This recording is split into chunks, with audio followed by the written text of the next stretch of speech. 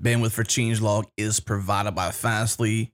Learn more at fastly.com, and we're hosted on Linode servers. Head to linode.com/changelog. They call me Chase Adams IO. I love building software, and I'm happy to say that there's no better way than to power said software with Go.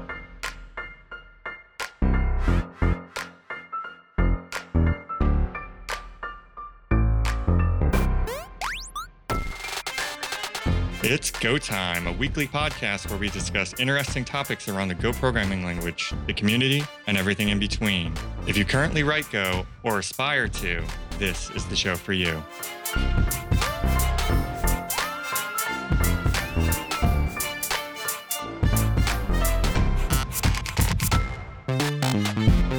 Welcome back to the show, everybody. Today's episode is number 54. On the show today, we have myself, Eric. Brian is also here. Hello. And Carlicia. Hi there. And our special guest today is an engineer for Walmart, and he's going to talk to us a little bit about distributed teamwork and some of the stuff that they're doing with Go over at Walmart. Please welcome to the show, Chase Adams. Hey, thanks for having me. Hooray. So you've been a long time listener and follower of Go Time. So we're really excited to actually get you on and talk about some of the stuff that you're working on. Yeah, I'm excited to be here. I've been listening to the Changelog for a long time, and I always hoped that there would be a good podcast about Go. And once Go Time came out, it was love at first sight. Still hoping. Oh, sorry. Yeah, I know where you're going, but I don't think that's true. I think there's a really good Go podcast out there. So why don't you give everybody kind of just a little bit of background, maybe about your history with Go and what you're doing at Walmart? Sure. So I build software in Go for the Edge platform team at Walmart Labs. It was originally a company called Torbit, and it was acquired in 2012. I've only been with the team since December of last year, but everyone still calls us the Torbit team, regardless of the fact that we're supposed to be the Edge platform team. We do three main things for Walmart, which is we have our own reverse proxy, which does the asset and page optimization. So, all the front end optimization stuff. We have a homegrown CDN, and then we have a RUM system, and all that stuff's written in Go. Yeah, I can get over the fact, I talked to you about this a little bit at GopherCon. I can get over the fact that you actually have your own homegrown CDN. Right.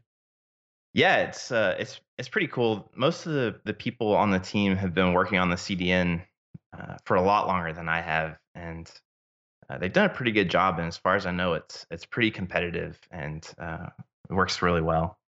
I'm going to go test it. I'm going to walmart.com right now. Hang on. Actually, no, I'll do it from the command line. Curl time curl HTTPS walmart.com. He's actually doing it too. Oh, I instantly get a 302. What's the curl command to follow the redirect? Minus L is the flag I think you want to use. Minus which? Minus uppercase L. L. That's what I said. So while he's doing that, what's the size of the hell. team? And was this written in a prior language, or was it a new project from the ground up written in Go? So again, since I'm newer to the team, I don't have as much history about what was written in before the acquisition, but I do know that there was, at a point in time around 2012, there was a point where they were trying to decide whether or not to write the reverse proxy in Node or in Go, and clearly they landed on Go. And as far as what I remembered, my manager telling me it was around 0.8.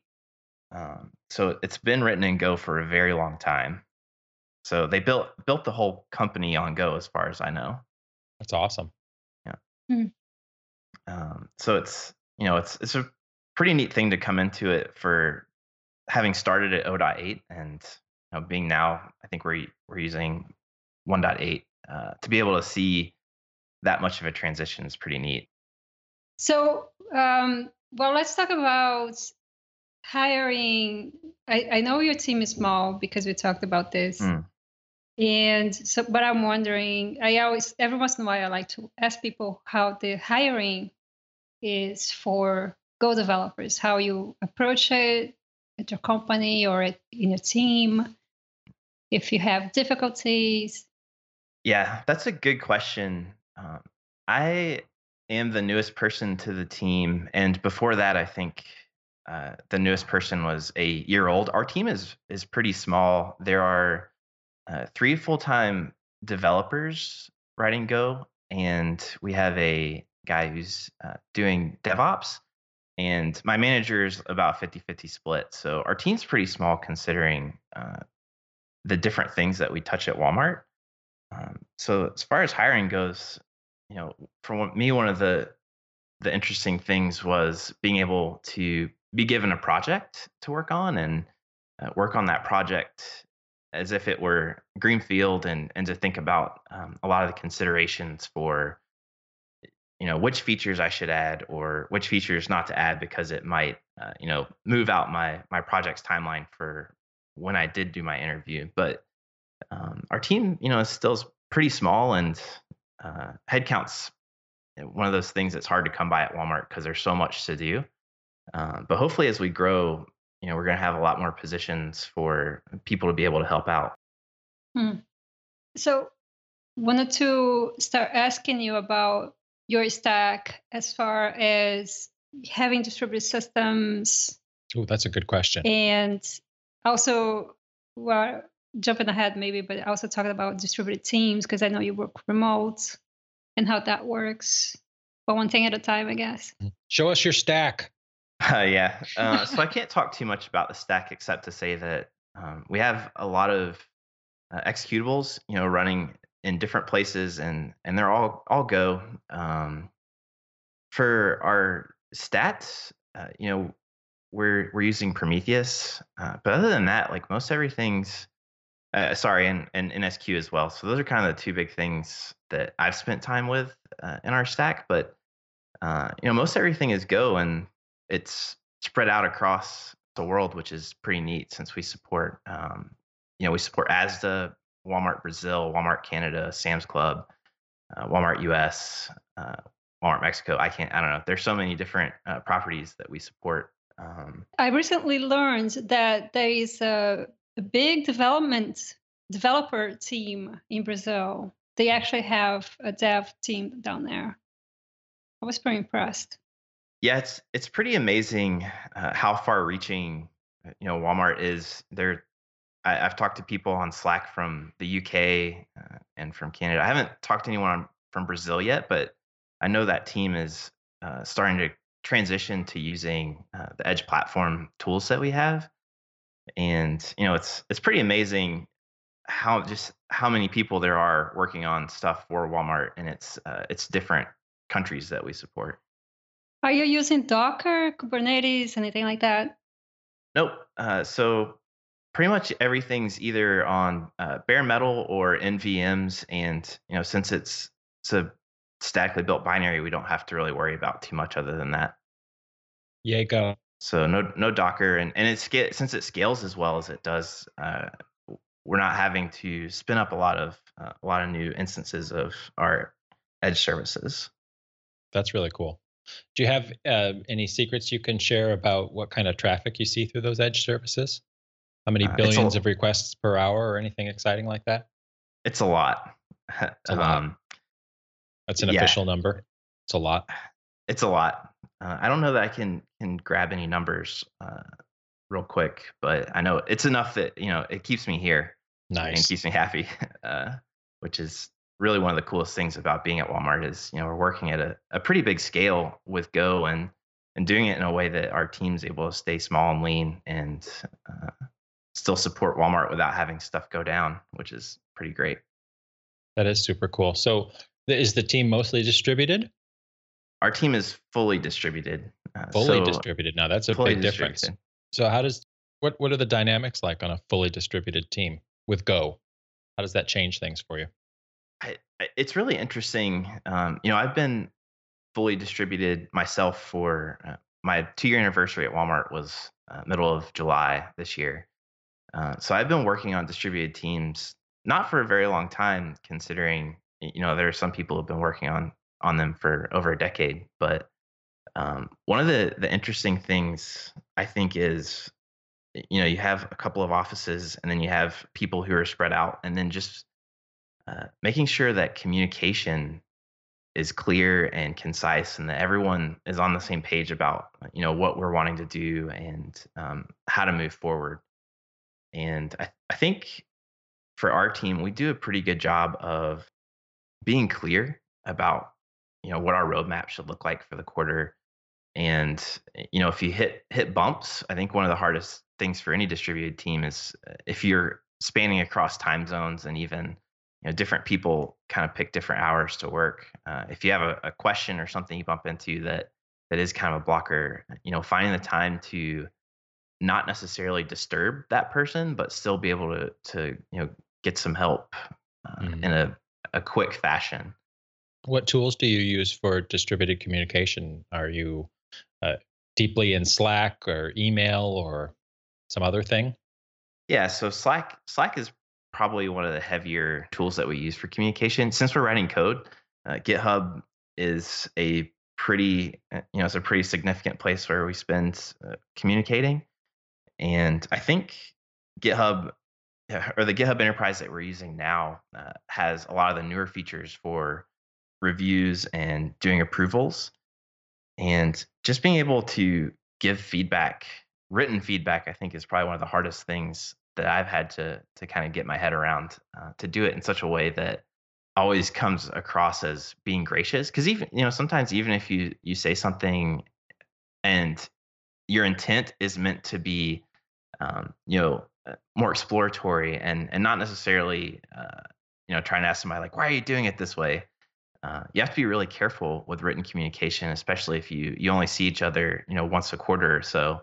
To make sure that you're communicating in a way that people, you can be positive about the way forward with whatever it is you're talking about. So have you found ways to do it better than you normally would if you weren't making an effort? Yes, for me, I usually ask other people before I make I'll make a comment on something, especially if I think that it might potentially come across in a bad way. And I think just talking to someone who has context around what you're talking about, but isn't the person that you're addressing immediately, they're able to look at it from a different way than you are, as the person who has written the code a lot more easily, and give you feedback and say like, well, you could probably tighten this up or even say this thing a little different. Before joining this team, I worked pretty heavily on CI/CD, and I had my manager. A lot of times, I would talk to him about it, and we had a really good relationship to where I felt like I could be open with him about if I was saying something that might not come across right, or bounce those kind of things back and forth. And I think that's always been really helpful on both of the teams that I've been on at Walmart. So let's talk a little bit about Go at Walmart. Is it pretty much isolated to your current team, or do you know of other teams within Walmart and Walmart Labs that are at least experimenting with Go or have it in production already? Right now, my team is the only team that I'm aware of that has Go in production. We all love Go, so we're encouraging other people to use it for things that might fit their use case. And anytime we're in an office, we try and do some kind of introduction to Go, just so people can kind of get a taste for it. And we've done things like spin up Slack channel to encourage people to ask questions, or we'll post new things that we're finding, blog posts, or if there's a new project that might help. And I think that's been pretty neat that there are other teams who are interested in writing Go, and I know there are people who are using it for some tooling that they're using for development. I know for me, like again, before I joined this team, working on CI/CD, I owned a Jenkins instance that had 60 agents, 60 different nodes, and we had to share those nodes for a pretty tremendous amount of the customer experience team, which is the team that uses Node.js pretty heavily to run integration tests. And we wanted to be able to use those nodes when at nighttime when they weren't being used as much. And I built a tool with one of my coworkers that would transition those agents between two different Jenkins instances, and then Jenkins can be kind of unstable when you're running 60 different slave agents. So we had a staging Jenkins so that if it ever went down, it wouldn't mess up anyone with prod. But we built a tool in Go that would basically switch those agents in and out based on capacity. Just because neither of us wrote Java, neither of us cared to write Java, and it was a really easy thing to do. And just building those kind of tools at Walmart and really any company, I think, is a great way to show that it's a great language for solving problems. And your first taste is free. That's right. Always free. That's really cool. I think internal evangelism is easier than external evangelism. When you can show the awesome ROI on a project and other people want to look as cool as you, it's easier to sell something like that. I think that's true. And I think the other big piece of it for me coming into Go was just being able to see someone use the Go tools that are first class citizens to Go that you don't get with other languages, just to see how easy it is to write Go and to make sure that your Go is gonna work. Having written a lot of Node.js previously, setting up testing for JavaScript's a nightmare. And when you can show those kind of things to people, just how easy it is to set up projects and how Go the language made the developer an important part of the story. To me, that's a really convincing thing to be able to show to developers. And if developers can be productive and be happy, everyone else is going to be happy too. We should put a sign over the stove in the kitchen. If developers happy, everybody's happy. That's right. So you've mentioned CI and CD several times. Is this a passion of yours, or is that something that you enjoy doing consistently? Yeah, I love CI/CD. I think so kind of my story at Walmart, I joined to work on React components because, when you think about Walmart and having apps, these separate apps that need to consume the similar data and be able to not have so much code that's just copy pasta. That was a really big selling point. And if you look at Walmart's open source stuff for the React world, they're working on things like Electrode, which is a kind of what spun out of what I started to work on. But when I joined this team, we didn't have any tests. There was a huge drift across all of the developer tools that we were using. So, Webpack was at different versions.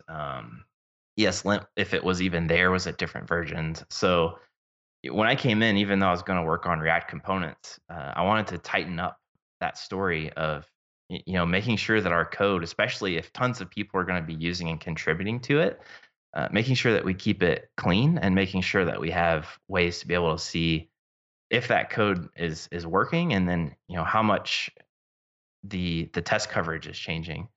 So it kind of started out that way, where I just wanted to make everything a little bit nicer, and I ended up owning a Jenkins instance around October of 2015. And in December, we decided, or they spun up a new org and asked if I was interested in CI/CD and starting up, getting these Electrode components to where everything was just flowing really nicely, and then getting the apps out the door.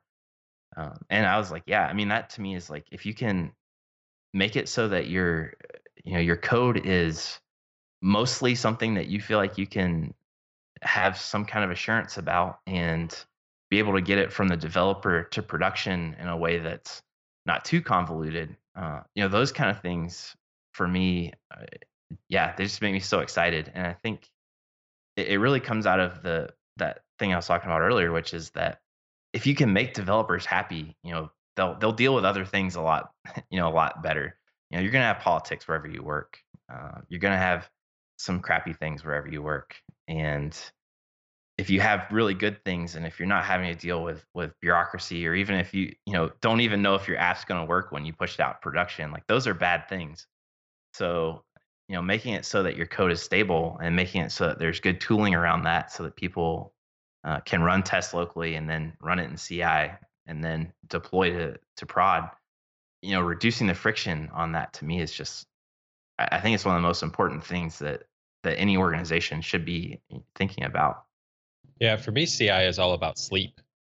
I wanted to clarify that CI is continuous integration and CD is continuous development. Continuous delivery. Continuous delivery. Yeah, the D is interchangeable for some people. It's delivery or deployment. I think delivery is the best word to use. There's also some like contention about with what delivery is and what deployment is. But yeah, for the most part, it's that idea of CI is just making sure that your code is in a good state to when you merge it into master. You're not going to have to worry about if someone pulls down master to run it that it's going to fail. Or master, mainline, whatever you call your branch that's stable. And then the CD is just, being able to deploy it from environment to environment in such a way that if, all the integration tests pass or all the tests, all the different, what we call gates work, then, your code is going to be able to go to production without a lot of extra finagling of environments. Mm-hmm. Is there anything about Go? I mean, since you're into this, I'm sure you've done it in environments other than with Go. Is there anything about Go that makes CI especially easier or more difficult, or any aspect of the CI/CD process? For CI, I think just Go existing in the first place, because Docker, came out of Go, and Docker to me has kind of revolutionized CI.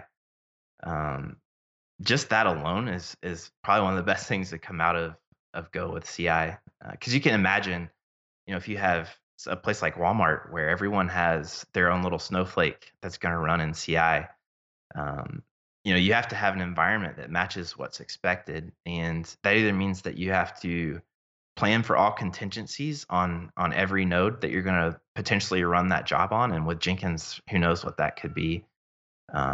Or you're using something like Docker where everything's kind of been laid out and defined for what that application should have. And, then you just run Docker with that container. And, if you're using something like Drone or Travis, it makes it really trivial. So how does your CD pipeline work at Walmart? Do you have continuous delivery for a lot of components? So for the Electrode lane, which was the React stuff, that is the case. For us, my team, we're still kind of working it out because we do have some constraints that I think those, just spinning up an app and sending it out to the world don't necessarily have. But for us, most of what we're doing is we're just leveraging, our configuration management tool to get it from point A to point B. I don't know if that answers that question. I don't either.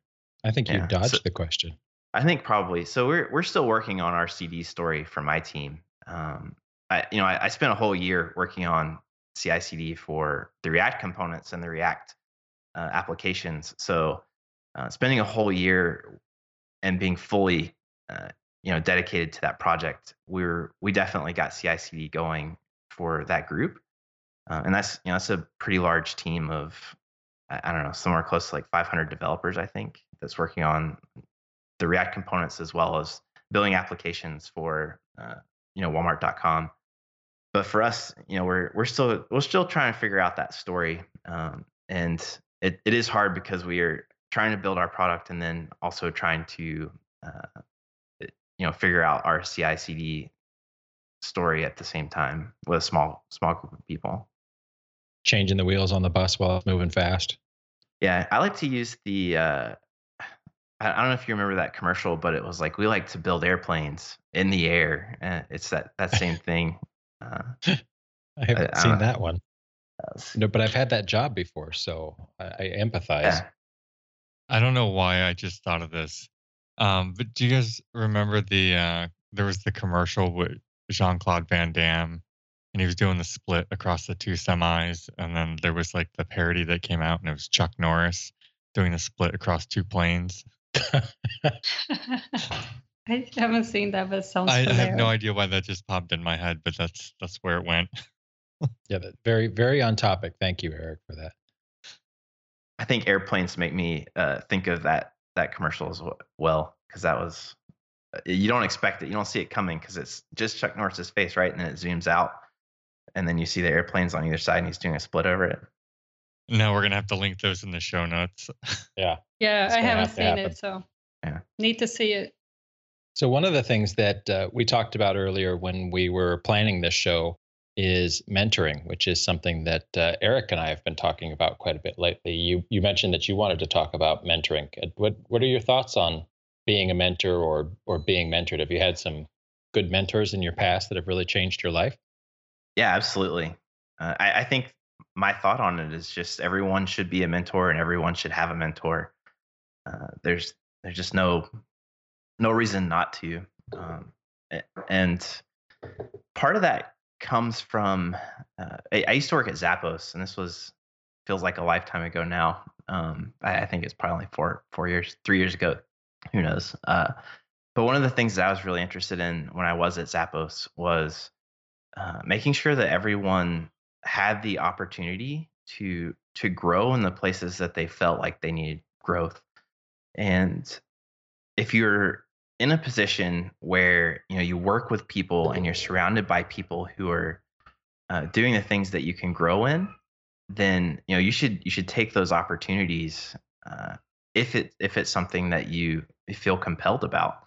It's so easy to be in a situation where you may not have anybody and you're just getting started programming. This is not people who've been doing it for a long time. This is for me personally. I started out programming because my family business needed a website, and I was riding shotgun doing building material deliveries, reading about HTML and CSS.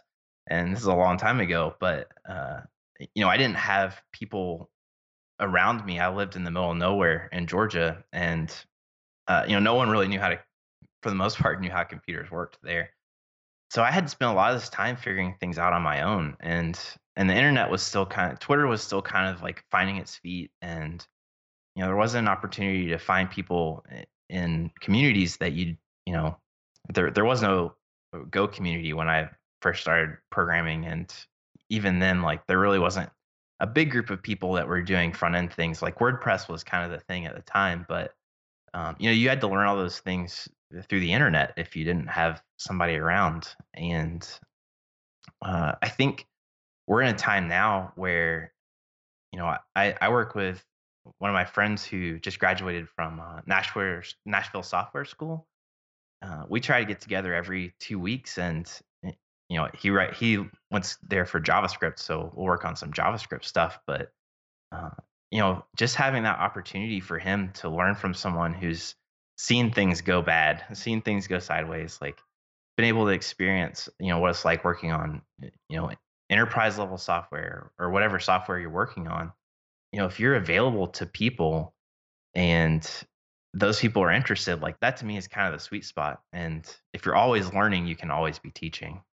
There's a quote that always comes to mind when I talk about mentorship, and I sent it in a tweet the other day, but it's actually by the actor Kevin Spacey, and he says, "I feel it's a responsibility for anyone who breaks through a certain ceiling to send the elevator back down and give others a helpful lift."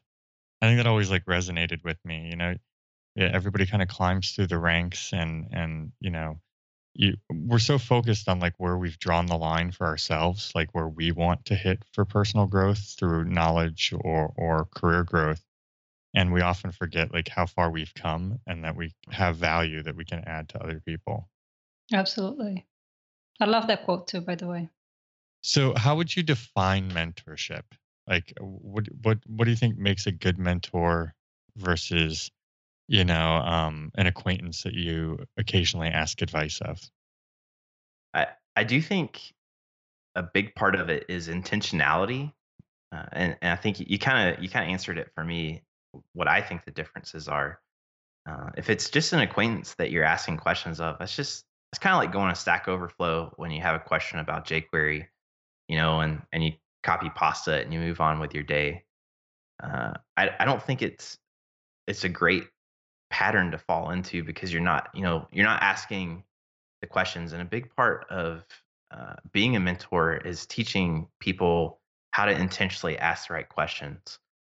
And I also think it's just being intentional about being there as well. I have I have a few people that I try to get together with every week that I consider mentors in different realms of life. And I think that's one thing a lot of people are afraid of is like, I don't want to ask someone so to be my mentor. And I don't think you have to do that. I think there are people who are where you want to be in life.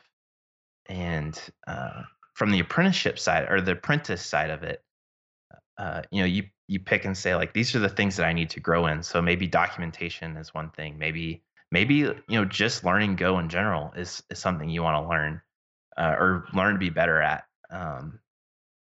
Being able to find those people is a lot more trivial today than it used to be, and especially if you join Go for Slack, if you're wanting to learn Go and you've never done anything with it, like I think everyone encourages people after you've done looked at the tour of Go and then you've looked through the spec, like and the source, go to this Go for Slack, and you can find people there talking about things, and you can at the very least determine like, so this person knows more about this thing than I do, and I'm going to figure out a way to try and see if I can build that relationship with them to learn from them, and hopefully that mentorship goes both ways. Maybe they have something they need to learn, and like together, if you're working on that in a set interval, maybe that's like every week or every 2 weeks.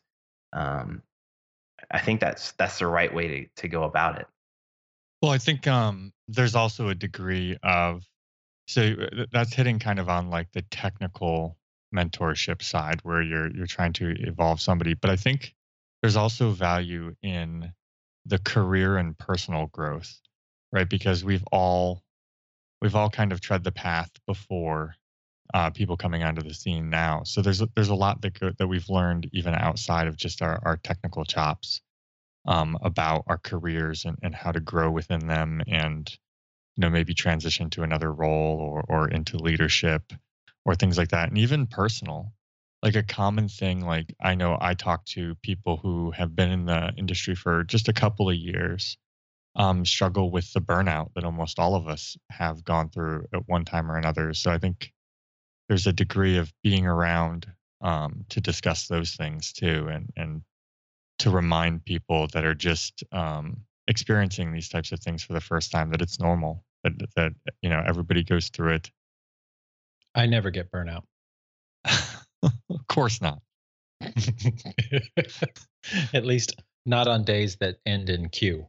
And for all of the proof that he's lying, I will show some Slack messages in our show notes. Don't do it. Because I have Slack messages too. That boat goes in two directions. We've got dirt.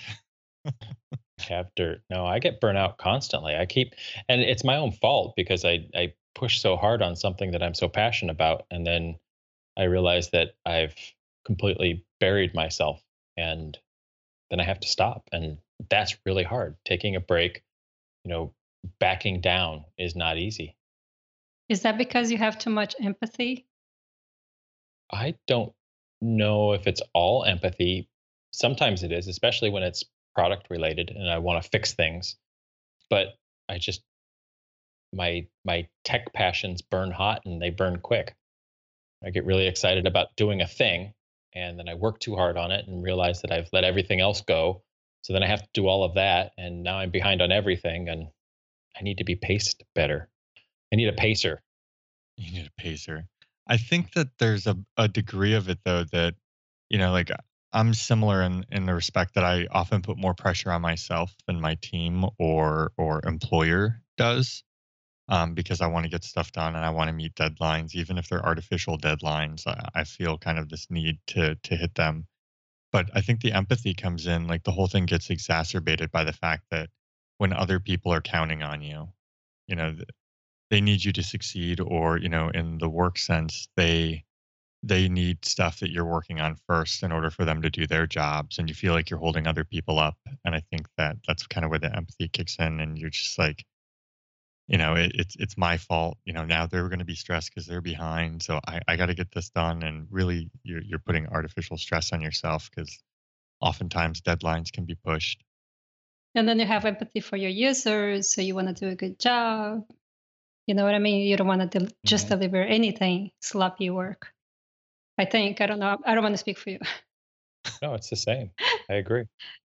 There's just lots of stresses, lots of things that push us to work too hard. So is anybody here actively mentoring people?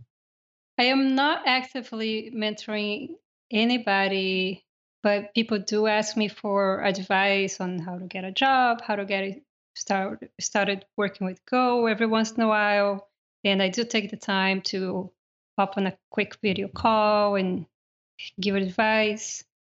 I have opened myself up to take on a woman of color, to somebody who wants to learn Go, only because I don't see there is any at all. I don't like to help with that. So I'm being selective. I don't have a lot of time, but I will make extra time for that. I'll make an effort, extra effort, I guess. Otherwise, I think we have been sort of successful at being attractive to women in general. We have the Women Who Go group, and men definitely, we see, people joining from all fronts, joining the community. So yeah, that's all that I've been doing. I'm kind of the same. I have a lot of ad hoc mentoring going on. At least 2 or 4 people a day on Slack and Twitter asking for various career advice or something similar to that. But it's all ad hoc, nothing assigned. I think that's mostly been my interaction too. And I kind of sent out a tweet over the weekend, kind of soliciting for mentees, just because I'd like to play a more active role than just like the occasional question that comes my way. Especially, I don't think that I get career-based questions or kind of personal questions or things like that. It's usually technical, like I'm running into this thing, any ideas?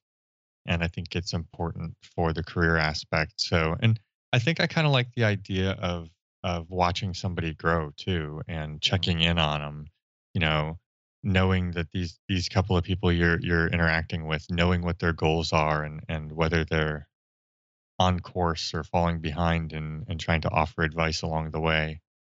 Not that there's not value in being available to answer the ad hoc technical question. See, I don't get ad hoc technical questions, though. Nobody asks me about technical things. I think it's the gray hair. I get all ad hoc, personal growth, development, employment stuff. They're asking you the technical questions. I get the, how do I advance my career questions? It's because I'm really old and you guys are young. How about you, Chase? Yeah, so... you said you're mentoring someone mostly in JavaScript. Yeah, so I have 3 to 4 people. I say 3 to 4 because there's one that is it's a little more ad hoc, but I do have 3 people that at the beginning of the year, I decided that I wanted to invest time with them, and part of that was every year, the past couple of years, I pick a couple of themes for what that year is going to look like, and this year I picked Miracle-Gro, and a part of that was to take kind of similar to what Eric had said, which is I started out doing deliveries for building materials, and now I'm a software engineer at a large, well-known company, and I didn't just get here, because I'm that good. I got here because people invested in me, and I learned how to ask the right questions to, even if I didn't have an official mentor, to be able to ask the right questions to grow myself. So for me, I wanted to be able to invest in people in that way, and I'm hoping to carry that over next year as well, to pick up a few more people. Having a brand new baby in the house has made it a little bit harder to invest in anyone else except for her, which I'm totally I couldn't be happier to be spending most of my time with her. But I do think if people choose to be mentors, I think it's important to be intentional about it and to carve out that time and I have definitely one guy that I'm mentoring for JavaScript, but the other two people are a lot more. Those relationships are a lot more about their not their technical growth, but like, their growth at where they're working. And at the end of the day, I try to write as much code as I can, and I try to get into the code. But the reality is when you work somewhere like Walmart or Zappos or any company where it's large enough that you're not just able to churn out code because there's all this greenfield stuff. You are spending a lot of time in meetings or doing things that aren't necessarily writing code, and those are important things to help people learn how to navigate and how to do right. Because a lot of times promotions and even like being able to be effective, those things rely on you being able to be productive outside of just writing code. Now, here's that question kind of flipped around a little bit. Who's had a really good mentor that changed their life? I'll go first if you want. I had a manager named Jim Young 10 years ago. And to this day, I still call him and get amazing life advice. And during the time where we worked together, he was so much more than a manager for me. And it was just absolutely amazing how he helped me steer my career and my life in a better direction. So I think through my career, I've had a lot of really good managers. Whether I consider them mentors, I think is a little harder to determine. But I would probably say that Brian is actually the person who's mentored me the most. Oh, And it's interesting because only when I think about like who's mentored me does that come to mind, because it's really kind of been a friendship and discussions we have and things like that it doesn't feel like a mentorship. those are the best kind. Yeah, I never had any sort of mentorship. My current manager is really good as far as keeping me on track with my work in general. And I have approached someone at work to mentor me technically, and that did not pan out. So I'm planning on approaching somebody else. And I think having someone from work would be easier because there's no problem about sharing what I'm doing. No, as far as intellectual property. So I would very much like to have a more senior developer, Go developer, mentor me at work. So, but I don't have that. How about you, Chase? Yeah, I'd like to call out three if that's okay. I know it's two more than everyone else said. So my first one would definitely be my dad. Again, it was never an official mentorship because he's my dad. But he invested in my growth as a person, especially like in my early 20s. There were a lot of times when I would come across situations that I didn't know how to handle, and just being able to talk to him and have him walk me through some of the ways that he thinks about things, or even kind of the best thing is to say he would ask me what I think about certain parts of it and of a problem I went through. And again, like that was a big thing. And my dad was my boss when I first started working, and having to not work for him, being able to like tell your dad, hey, I'm not going to be able to work here anymore. I'll go work somewhere else is pretty hard, especially if you have a good relationship with your dad. But ever since then, even he's invested in trying to help me to grow, and it was even to the point to where he would give me books to read and ask me if I want to talk about them, and we would talk about books. The second one that I want to call out is my previous manager. His name is Dave Cadwallader. He was at Walmart. He's at a place called DNA Nexus now. But he was one of those people who he was my manager, but like more than anything, he helped me think through how to do things the right way and how to say things the right way. There was a point in time at Walmart where a lot of people were afraid that like remote positions were going to get nixed altogether. And I wanted to ask the question of like, why, to me, I'm just like, why are we doing this? And, he made me stop and ask the right questions of, what is it that I really want to get out of asking the question of remote workers? Is it that I want to like fume at somebody, or is it that I want it to be resolved to where it's okay for people to not be in an office? And he's helped me through a lot of those, what Eric said, like those politically tricky questions that can easily, probably your entire career could go out in flames. If you ask the wrong way, being able to talk me through how to ask those both in a way that is clear and concise, and in a way that doesn't come across as trying to get I don't know, to be effective with your questions and to be effective of the way you're thinking about things. And then my third one, there's a guy I've tweeted about him a few times, and even my getting started with Emacs article points to him, but his name's Shane Hansen, and he's on my team currently. And I don't know that he would say he was my mentor, but he has helped me grow in Go and in thinking about architecture and thinking about how to solve problems in ways that, like, in my whole experience of being a developer, I haven't had anyone help me accelerate that quickly into learning things. So those would be my three. Nice. So here's a question for anybody listening for the answer. Is anybody here actively seeking mentees? Is anybody here willing to take on new people to mentor? I would love to. I don't have a lot of time to take on somebody on a formal and consistent basis, and I'm making an exception for a woman of color. If somebody knows someone like that, I would take that on. But I don't have a lot of time. I'm already pretty pressed for time. I think that I guess there was a distinction to be made too, right?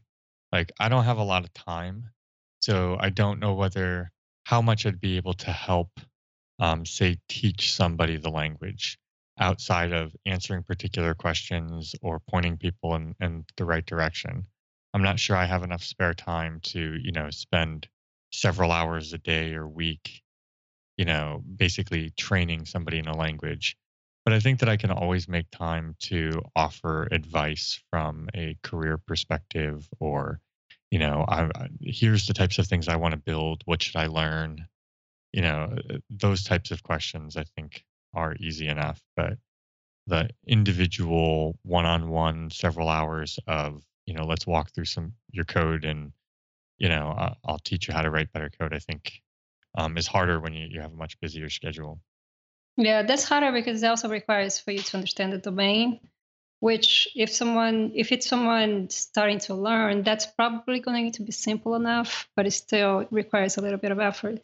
The best thing, I think, and this is not final, I would like to hear from Brian and Chase as well, but in my opinion, one of the best things that people can do is definitely join group chats, like the newbies, what is it called?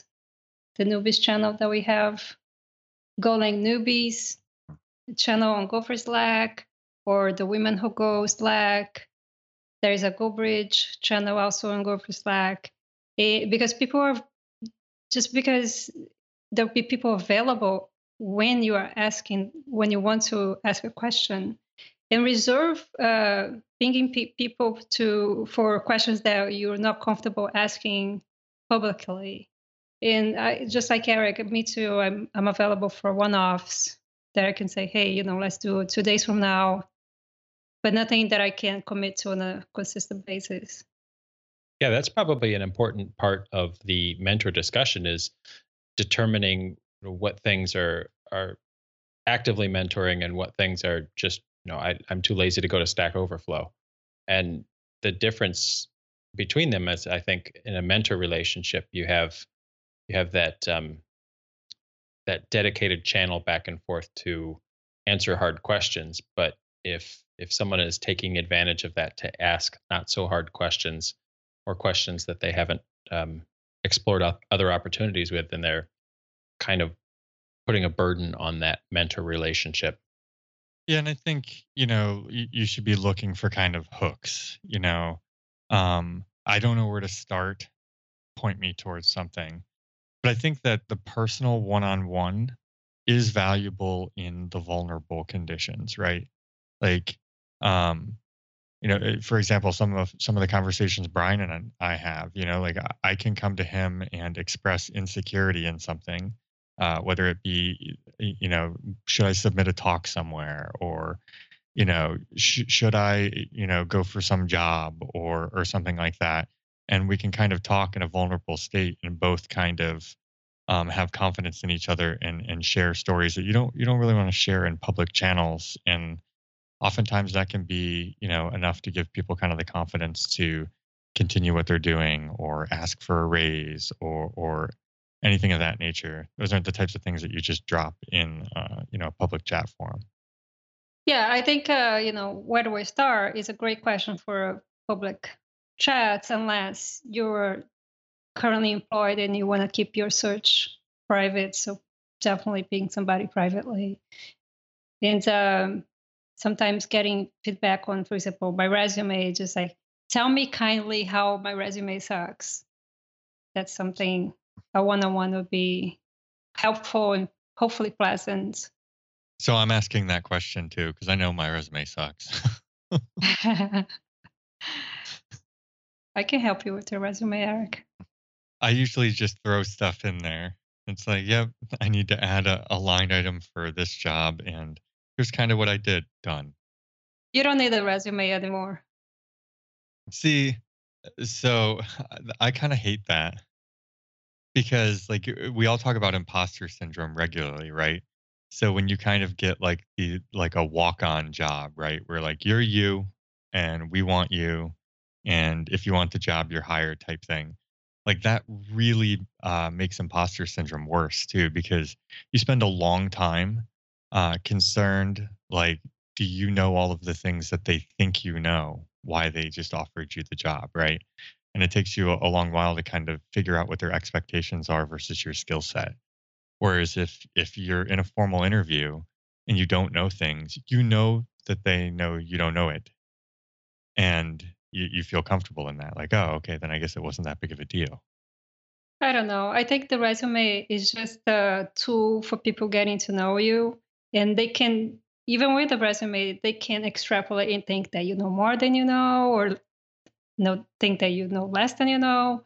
And an interview is the point where they take that knowledge, whether it came from a resume or it came from them knowing you from wherever, and having that conversation. So let's talk about what you really know, how you really fit in, and what you don't know, and how that, if you're comfortable with that. So I don't see the problem that you see if somebody invites you to have for an interview and not ask you for your resume. And so inviting you for the interview without a resume, like I think that's okay. What I'm talking about is like a walk-on job where it's basically like some company loves who you are. They're like, Carlicia, we listen to the podcast all the time. We love you. We want you to come work for us. Just say yes. And there's like there's no formal Just interview. Say yes. Well, but you do want to have an interview because you want to interview them at the very least, right? Mm. Unless you also know them. In that case, their assessment's probably accurate. If there is mutual knowledge about both sides, what both sides do, and etc. Otherwise, I don't know. If you said, yeah, so sure, it's a great job, I'll just take it, without some sort of sit down and let's talk about it. That'd be odd. I think I'm in a similar mindset as Carlicia, is that like, even if you don't have to do an interview, and this is deviating a little bit, but there's so much that you just don't know about the people that you're going to work with. And this is, I don't know, I've never had this happen, but where someone says, okay, we want you, like, no interview, just sign on a dotted line. For me, I don't know, that would make me really nervous, because even if it was, I don't know, a lot of money, like something that was just unfathomably better than what I have today, if I'm not going to be working with people that I think I want to work with, or that I think are going to, be interested in helping me grow, or even I've always opted for a team that has a manager that I feel like is going to be a manager that I can trust. If you haven't had those conversations, then, I don't know, a lot of those things, it doesn't matter what they throw at you that makes it a good offer. You know, not knowing is a really scary situation to be in. Sometimes it works out in your benefit. I actually met Brian in that very way. I didn't know Brian at the time. This is before, all the things Go we do. And he was my boss when we first met. And my interview was him and the director of technology. They took me out to lunch and we had beers, and he told me why the company was so awesome and why I should come work for him. And it worked out to my benefit because now we've been friends for ages. That was a long time ago. It was. I'm feeling old thinking about it. I was young then. You guys are so old. Seriously. All right. So we're starting to run out of time. I think we need to get into some Go news and Free Software Friday love. Definitely. So we could stay on track. I have the coolest Go news. I love me some distributed tracing. And Ricardo.ch, which is a Swiss company that got training from Gopher Academy when Gopher Academy was doing training this year, they just released Go Tracing, which is a awesome open tracing plugin for Go that drops your traces and spans directly to Zipkin. Oh, nice. And I saw it this morning, and the first thing I did was check it out and install it, and it is perfect. It's just what you need if you want distributed traces. So go get that. It's still missing a few pieces to the API that would make it perfect, but it's really nice. So go get some of that. That's it. GitHub.com/Ricardo-ch/go-tracing. Another piece of news is the Go 1.9 RC2 just came out. Was it yesterday or the day before? Well, by the time most people hear this, it will have been a week ago. So that's true. That's a good question. I could go look at my Go binary and see when it was installed, because I think I installed it at least 30 seconds after it was released. You've got like a bot that watches Twitter for the @GoLang, and whenever it mentions a release, it goes out and installs it for you. Pretty much. So my binary date for my local Go binary is August 7th at 16:33 p.m. So I think it was the morning of the 7th that it was released. Okay. I was a little behind that day. So we talked a little bit about the new change to the GoTime website in the pre-show. So for the benefit of the listeners, do you want to talk about it, Brian? Because you're like super pumped about it.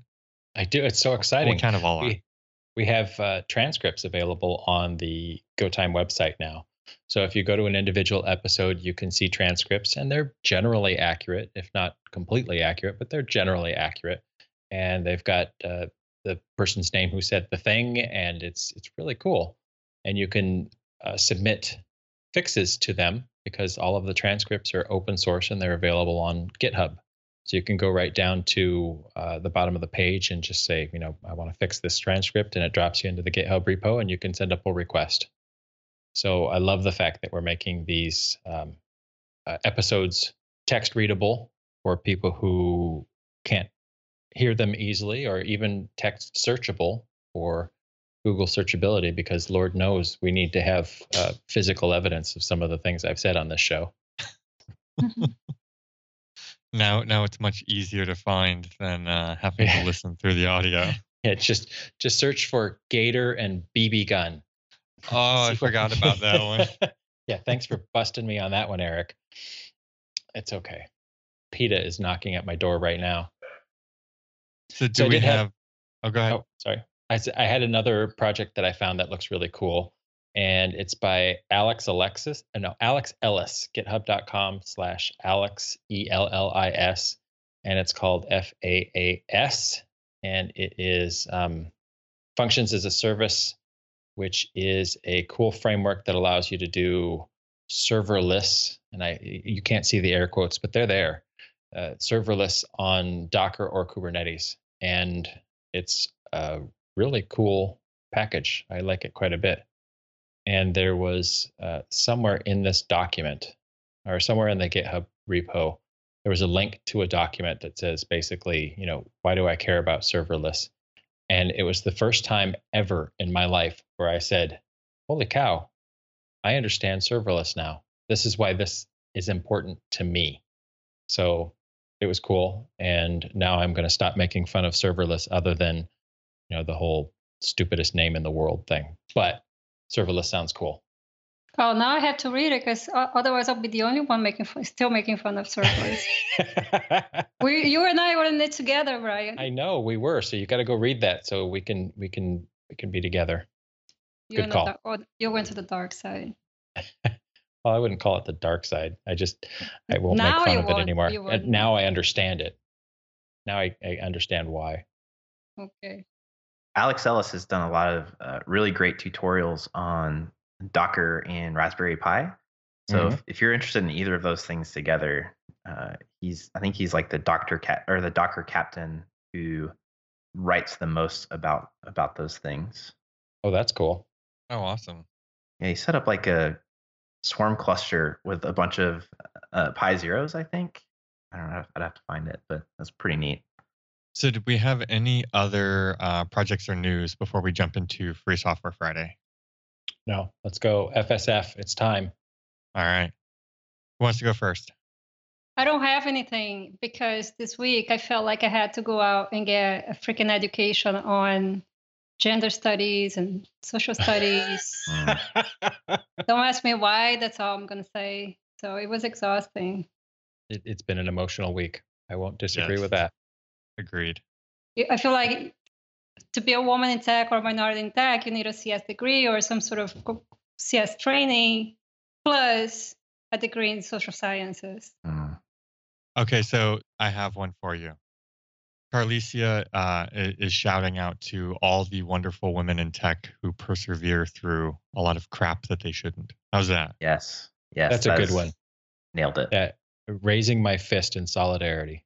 Good job, Carlicia. I don't know if I did a good job. I'm just saying it's a lot. It is. We love you for it. We're sorry you have to go through it. I'm just, I'm just a witness, and it's a lot. And there's people who is actually being effective, and that's just shitty. Anyway. All right. How about you, Brian? It's hard to follow that. But so on a much less serious note, I've been given a Mac for my new job at Microsoft again. So I back on using a Mac after I swore it off earlier this year. And I realized that iTerm2 is one of the nicest damn terminals on the planet. And I'd like to shout out to George Nachman and anybody else who's contributed to iTerm2 because it's probably the gold standard for terminals. It's a great terminal emulator. Yeah, I don't even know how long I've been using it for. It has to be 10 years now. Mm-hmm. Forever. Mm-hmm. I love my absolute favorite feature is their tmux control channel integration. Has anybody else used that? A long time ago. It is the best thing in the world. So if you install tmux on a target machine and then from iTerm2 SSH in and then type tmux -CC. I think they have to be 2 capitals. And it will turn a regular ugly tmux session into iTerm tabs and windows. So if you did something in tmux that would start a new window, it opens up a new iTerm window. If you want to start a new tab in tmux, it starts a new tab in iTerm. So it's just the most fantastic integration ever. And I'm pretty sure iTerm2 is the only terminal emulator that does that. And it is so cool. It's pretty slick. Yeah, it really is. It's amazing. And I've looked for other terminal emulators that offer something similar, and I haven't found any yet. So kudos to them. Thanks, George and the iTerm2 team. I heart you. Did you have a project or contributor you wanted to give a shout out to, Chase? Oh man, this has been the hardest week because usually I'll be like, oh, Free Software Friday. I'll just tweet about it. And knowing that I was going to come on the show, I was like, oh man, I've got so many that I want to say something about. So I ended up landing on one, but I'll tweet about the rest through the rest of the next 24-hour period or whatever. But but the one that I want to give a shout out to is GitLab. Nice. And I don't know how many people use GitLab. I host everything there and I just mirror it to GitHub. They have just like figured out this software development cycle in such a like beautiful way. It has baked in CI/CD, and one of the really cool features that they came out with recently is review apps. So when you push a branch, what GitLab will do is it'll spin up a new environment for you with your Docker file, for that particular branch. So you can go visit that branch's, what that would be like if it were running, locally or in production or whatever. So to be able to actually see your changes and, run things against it to me is just like such a cool thing. And again, it's open source, which I love, and it's just a great company. Nice. How about you, Eric? So mine for today is Jessie Frizzell. She is amazing. Her knowledge of Linux and containers particularly. I don't think there's a container thing that you can touch that she wasn't somehow involved in. And then recently this week, I think the project has been around for a little while, but this week I had seen a new project of hers that I had never seen before. And it's called Am I Contained? And you can run it and it will tell you what container runtime you're running in and like the capabilities, the Linux capabilities and stuff that are available to you, which is ridiculously cool.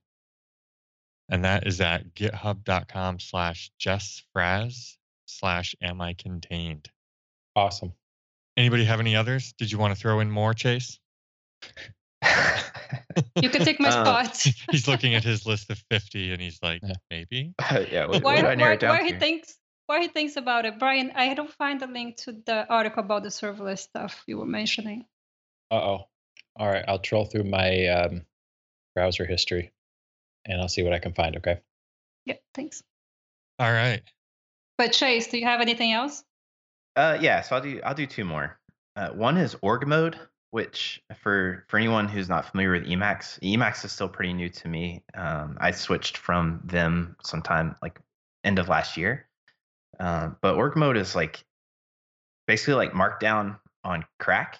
And one of the really cool things that org mode does, it does a lot of cool things. It allows you to use it as a to-do, plain text files as to-do list, and you can use keyboard shortcuts to basically like update these plain text files. But one of the things that I think is really cool about it is you can execute your code blocks from within org mode when you're in Emacs.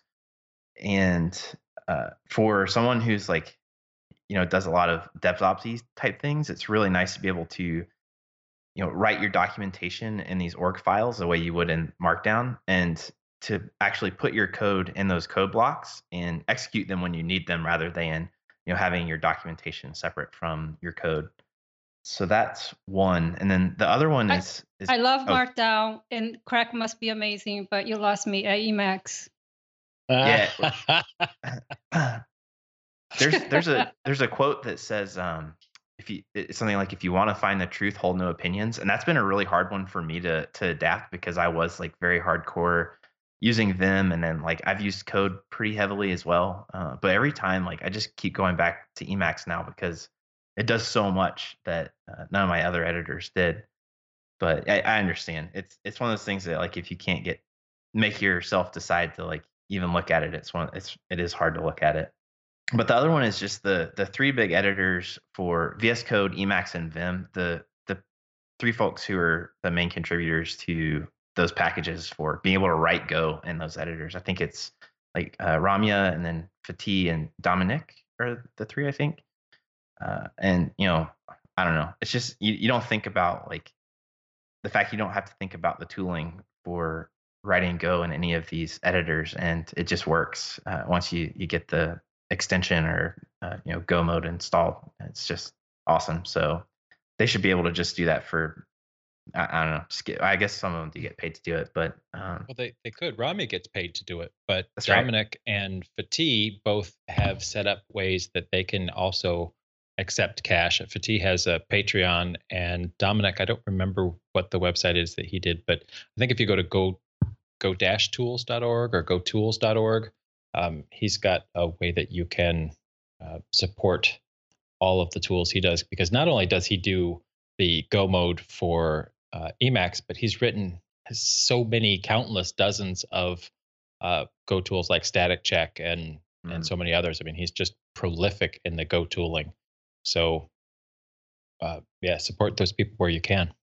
That's right. Yeah, there's donate buttons on all of the most of their readmes, or I want or a at least donut button. I want a donut. Where do you buy one of those? I don't know. Is that like one of those Amazon Dash buttons? If they had one for Dunkin' Donuts, I'd be in deep shit. I don't remember last time I ate a donut, frankly. I'm due for one. Anyway. So I think we're running a bit over, so we should probably wrap up the show and get into the after show. Wait, we didn't talk to Elle. Bring forth the baby. We demand baby time. I don't know if she went. I don't. We heard her She may have gone playing down just a for little that bit one. ago. Oh, did you? Oh man, I got my noise I heard canceling headphones on, so I wouldn't have heard her. And there's nothing wrong with that. Do you really want to hear from her? Because I can see of course it. If she's awake, but never wake a sleeping baby. That's rule number 1. Oh yeah, I know that rule. That's the if baby's not happy, then nobody's happy. Exactly.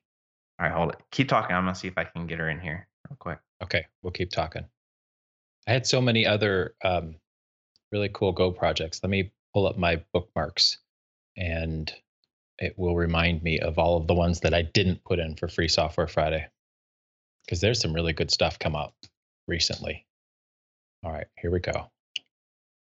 So the Go tracing one got me really excited.